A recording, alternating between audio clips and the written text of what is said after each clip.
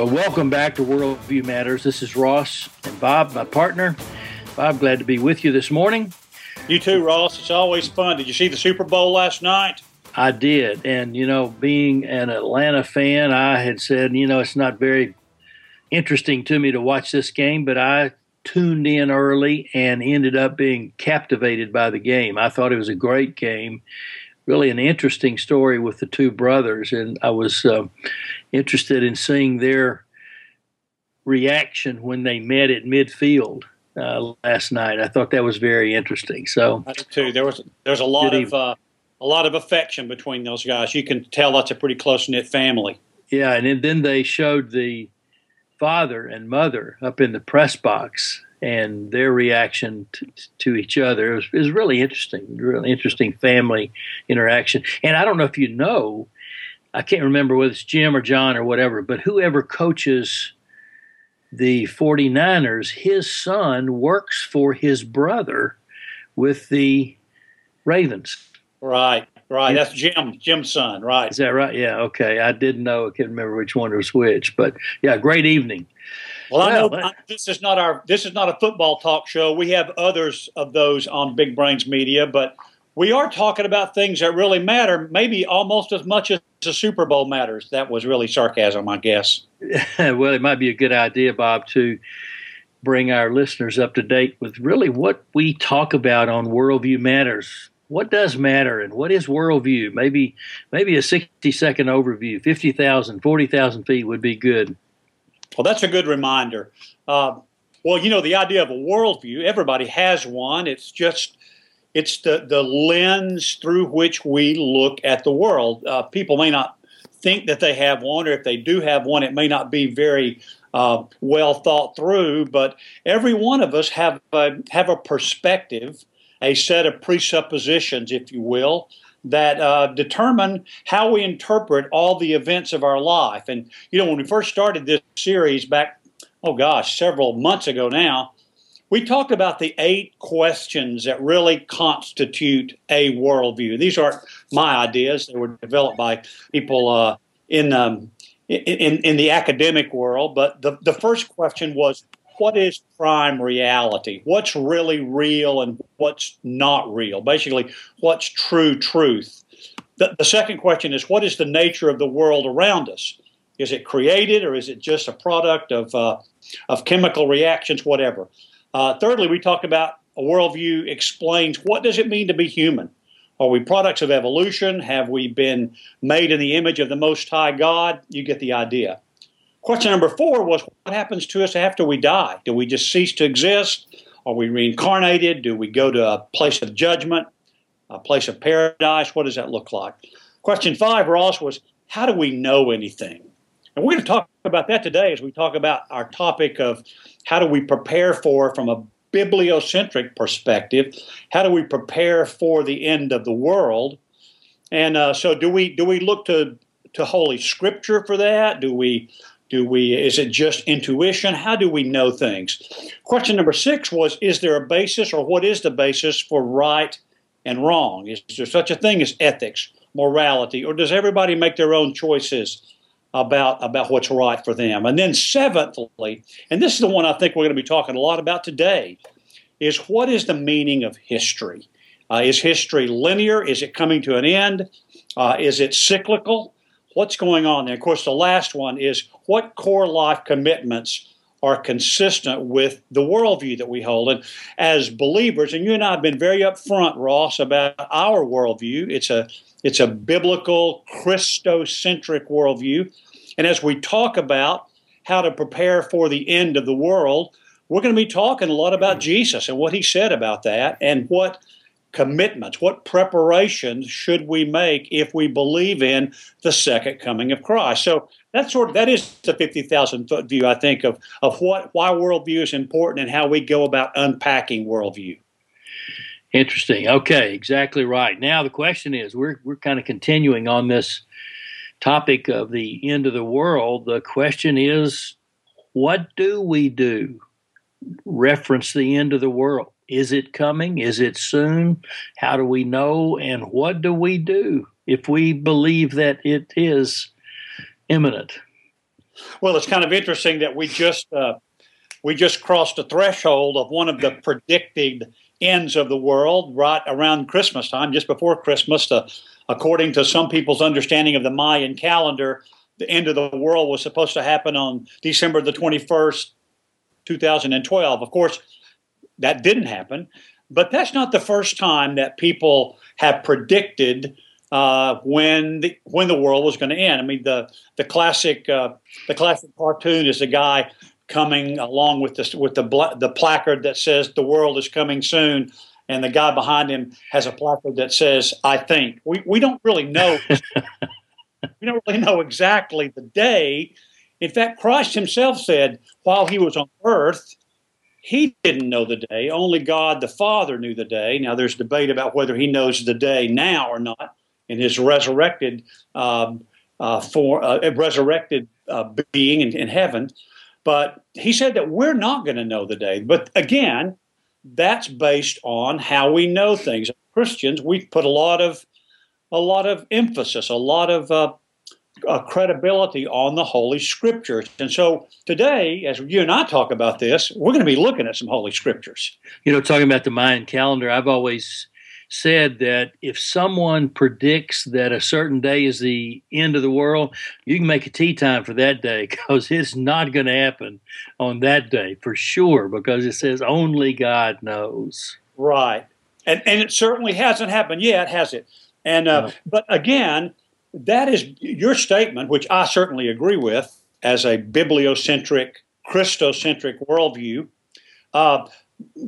The Bible says, Jesus says, no man will know that day but God.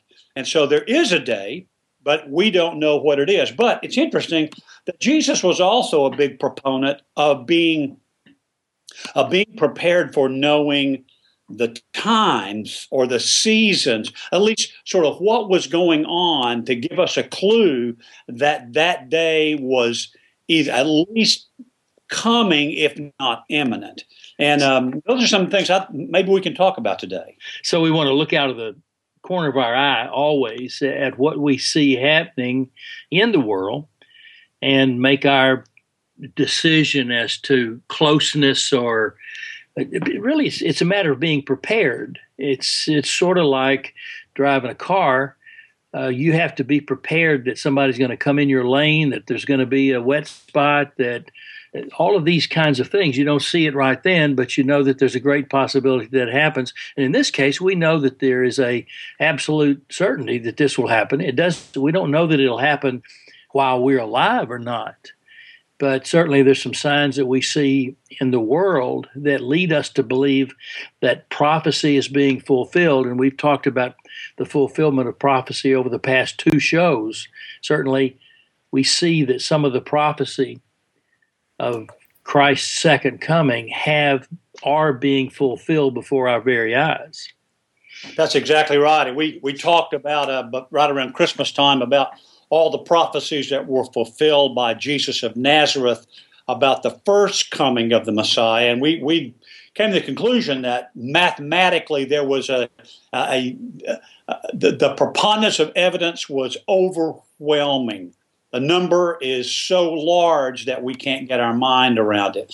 But, you know, Jesus did say, even though we couldn't know the exact day, he did say two things about being in preparation for that day. And, that's what I think we need to talk about today, or I'd like to talk about with you today, is how should we be prepared for that day? And there seem to be two admonitions or exhortations from Christ himself to us about how to be prepared for that day. The first one was, don't let it catch you by surprise. In other words, be ready, be looking for that day. And the second admonition was, get yourself prepared for it. You know, when I think about that day, and I like your illustration about driving a car and sort of, being aware through your peripheral vision of all that's going on around you. You know, when I think about Jesus's exhortations about being ready for that today, I think about it the way that I used to think about Christmas when I was a child. I knew that after Thanksgiving, things began to happen. My mom and dad began to whisper a lot, and we'd see Christmas specials on TV, and so you began to recognize that the day itself was approaching because you were in the holiday or the Advent season. And so you begin to maybe even mark it on your calendar, so many shopping days for Christmas or whatever. But the second thing that you would begin to do, at least my parents did, I did a little bit, was you begin saving money for presents. You began thinking about, what would your mom want or your dad want or your brother want? So there's this twofold preparation. Look for the day, get ready for it, but then be prepared for it by doing the things you need to do so that when that day comes, you won't be caught by surprise with no present for your brother. Of course, my brother didn't deserve a present, but you get the idea. To indicate the age, at least my age, I remember when I first started working, there was a thing called the Christmas Club. And every week I would put $1 into my Christmas club. So 2 weeks before Christmas, they would give me a check for $50. So that was preparation for Christmas giving. So you either know I was a cheapskate or I'm very old or both. Well, at one point you told that story and they used rocks and shells instead of dollars. So I appreciate you for at least making it more contemporary so our listeners but that's the idea. It's, there is a day, the 25th of December, that's coming, and so you're looking for it, and you look for it more closely as that day gets closer. But you also are getting ready for it. In your case, saving up for the Christmas club, or maybe stockpiling some coins in a jar somewhere. But that's the idea, I think, behind this. Well, now, let's say that we knew that Christ was coming. Obviously, we can't, but we knew that he was coming in our lifetime. What would be the preparation that we should make? What kind? Would we stockpile water? What would we do? Well, it's interesting that you talk about a Christ that's coming within our lifetime, because in one sense, when you read the scriptures, you read the Bible about this particular time of history. In one sense, there's enough evidence in Scripture that the Lord could come back at any time since he left, since the days of his ascension, that the people that were alive on earth during that time should be anticipating that he could come back during their lifetime. So I think we need to recognize that in one sense, every generation has had enough evidences to make them think, hey, he could come back before I die. I mean, the Christians that were alive in Palestine and in the Roman world in 70 AD certainly had enough of those signs. Of course, now we look back and go, no, he didn't come back in the first century or the second century or the 20th century. And could he come back in the 21st century? Absolutely. There's enough evidence that he could. But I think that there's also the specific sort of, you sort of depress the clock, the stopwatch, Ross, of things that will need to be happening before that generation can say, not just might it happen in my lifetime, but it's going to happen in my lifetime, because we see these clear evidences. We don't know the day, but we do know this time frame.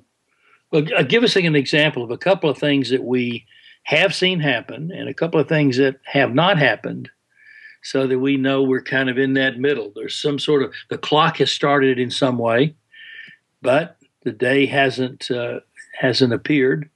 But in one of our earlier shows, you talked about Adolf Hitler and all of the characteristics of Hitler, who was, I think everybody would agree, was a type of Antichrist.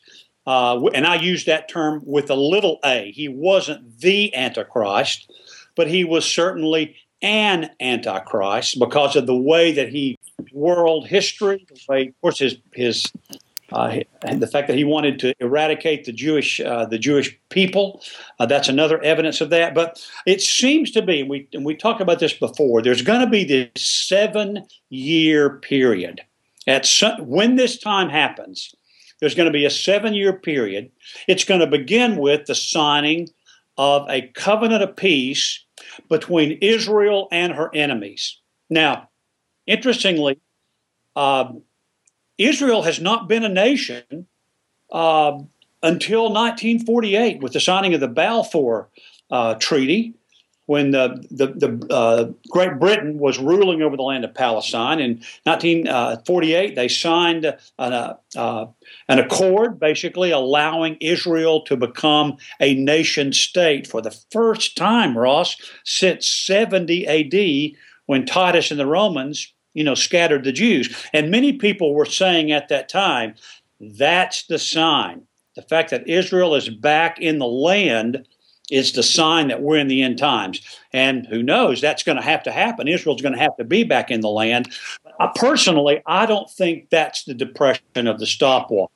I think the depression of the stopwatch is 3.5 years into this treaty, the Antichrist is going to be revealed. Not a Antichrist, Ross, but the Antichrist. And that's when it's time for us to go, uh-oh, now it's time to start looking for the second coming of Christ.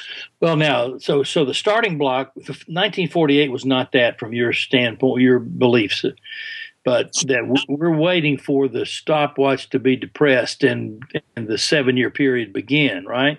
Right. And I'm not saying that 1948 wasn't an incredibly strategic and tactical time point within history. I mean, the Jews had to be back in their land. They need to be back in their land so that several things can happen at the end times. But personally, I'm not thinking necessarily that was the depressing of the stopwatch, but it's certainly another sign that things are moving toward the end.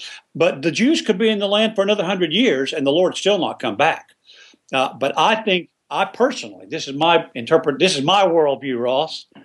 I think that the sign's going to be the unveiling of the Antichrist himself. And I think that's what Paul was teaching when he wrote the Thessalonian church and said, don't let anybody deceive you. That day will not come until the rebellion occurs and the man of lawlessness is revealed. So biblically, that seems to be the depressing of the stopwatch. It's when the man of lawlessness is revealed. Ah, interesting. Okay, so but 1948, the Balfour Treaty, the Jews returning to their land, that is something that had to happen, but it's not the trigger point for the beginning of beginning of the end. Well, that's my estimation. Other biblical scholars and students of the end times might disagree with me. They probably would. But from my viewpoint, I think that the Scripture teaches that the sign that we're in that end time period is the revelation of the man of lawlessness. And the believers on the earth will know that. They'll recognize that for what it is. But it might be good to give our listeners a bit of you talked about the 50,000-foot view. Ross, one of the things we need to understand as you study the Bible with reference to eschatology, and that's the theological term for the study of the times of the end. One of the things you have to understand is you've got to realize that the Scriptures give these broad stroke timelines, but they don't fill in the particulars. But then the Scriptures seem to give these little snippets. They show you little scenes that are taking place within these timelines, and it's not always clear exactly where those scenes fit in the chronology. So it's going to take, I believe that's why the Lord said, be prepared, be ready for these days. Well, now let's talk about readiness. We've seen, if you went through the period when we changed over the century, and the question was going to be, do we have what you call Y2K? Are the computers going to be all messed up and everything's going to go haywire and what have you? So there was a lot of preparation, food, water, and obviously that did not happen. As a matter of fact, sort of a side story, I was doing some preparation.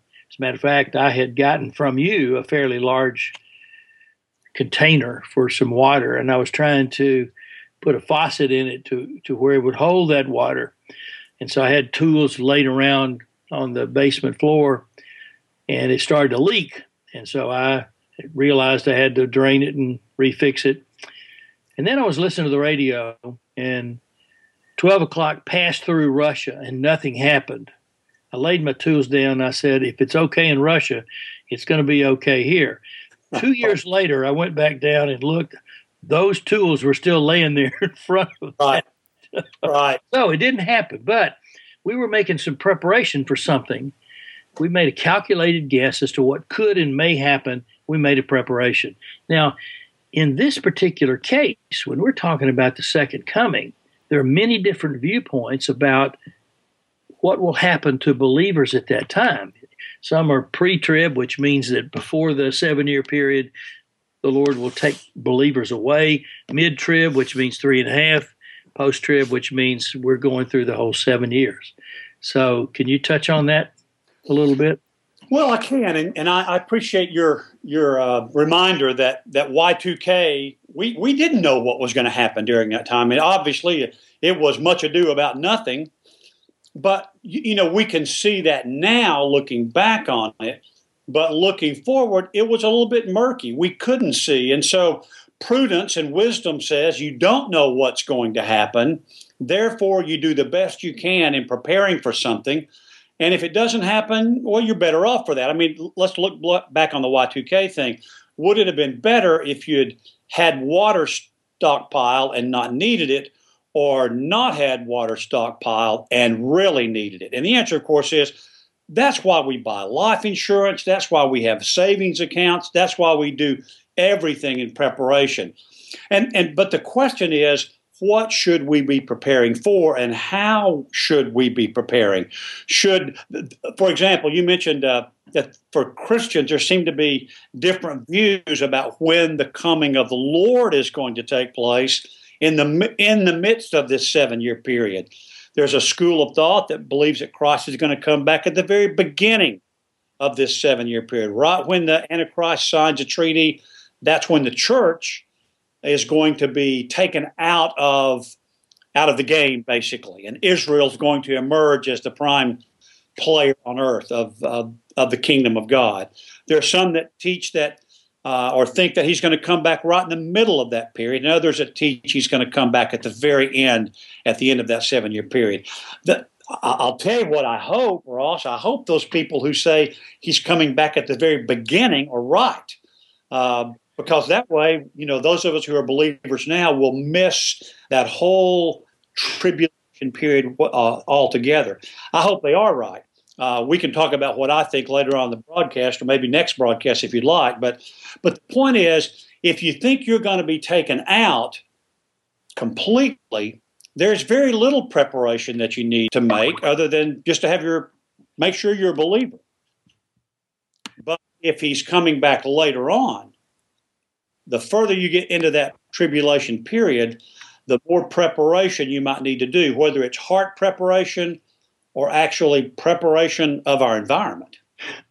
Well, I think it's hard to make the case that our heart should not be prepared at all times. But preparation beyond that, whether it's tactile or tactile, or tactical or tactile preparation, that's another question. Heart preparation it's a pretty easy case to make, and we should always be prepared for that time. Well, it's interesting that you say that, because I had a conversation a few years ago with a Christian brother who held to the fact that Christ was going to come at the very beginning of the tribulation, and that he was going to be removed from it and not have to worry about all the turmoil that was going on the earth. And it's interesting that 2 Peter 3, I think it's verse 11, is talking about the end times, it says, in light of all these things that are coming, in light of how the world's going to end, what kind of people should we be? We should be holy and godly. That's the biblical admonition. But this friend said, I know I've got some things in my life that are probably I'm not really being obedient to Christ about. But I look at that as, he's going to basically not worry about that since I'm going to be snatched out before all the trouble happens anyway. And when he said that to me, I thought, that's interesting.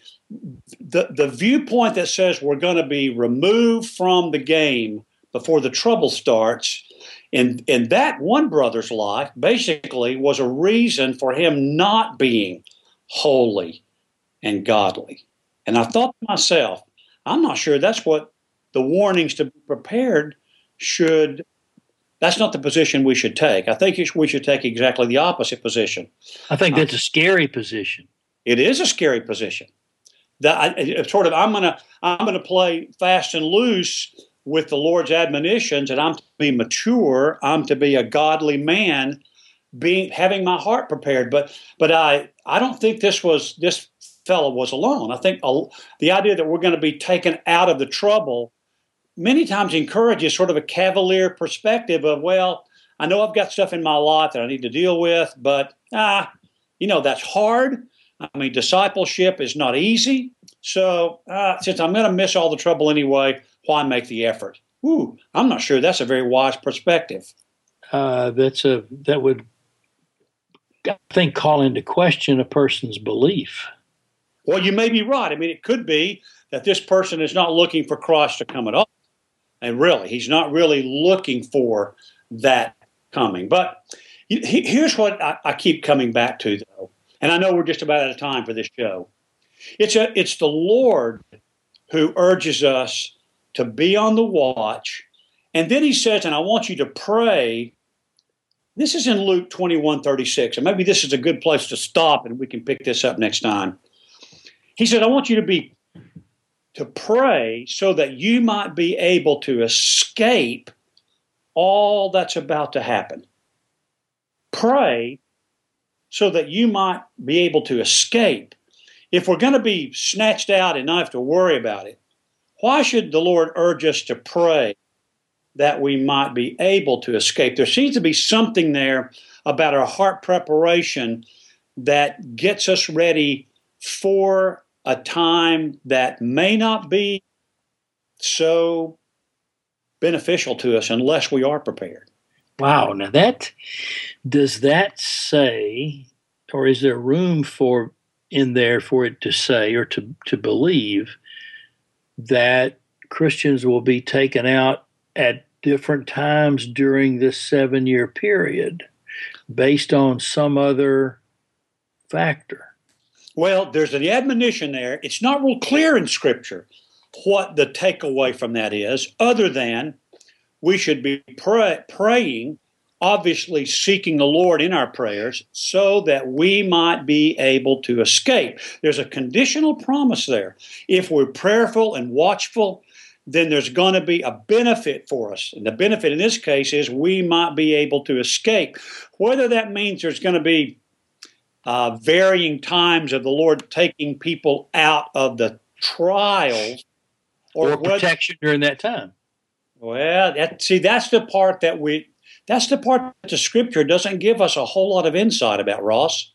It doesn't really say. Maybe it's preparation so that we'll be able to be martyred, or go to prison, or have some kind of an ark prepared, like Noah prepared an ark in the days before the destruction of the first earth with water. It's really not clear. Maybe it's preparation so that we'll be able to refuse the mark of the beast. Maybe there'll be more discernment so that we'll have more specificity as that day gets closer and closer. That's why I think these things are so interesting to talk about, and I know we are at a time. Maybe we can pick this up right here in our next show.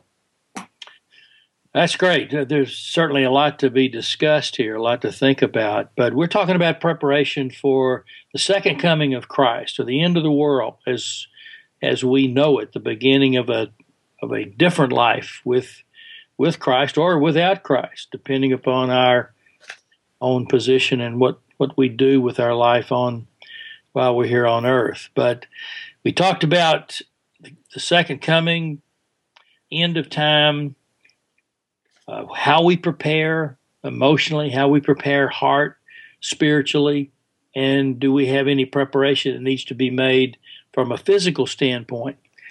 So we'd love for you to come back and be with us again. We'll pick this up right here where we are now in our next show next week. And this would encourage you to go to some of our other shows on Big Brains Media. There's a football show on Alabama and Auburn. Each of those, there is Eavesdrop, a show for women. Of course, our mentor, James Spann, has his show on weather. So there are a number of things. And there's also Just Talking It Up, which is one of the older shows on this particular channel, where Crash and Janet talk about a lot of crazy things. So come be with them too. But Bob, it's certainly great to be with you. Thank you, JP, who puts all this together for us. And thanks to James for his great idea for this channel. And I look forward to next week with you, Bob. Thanks, folks. Worldview matters. Amen.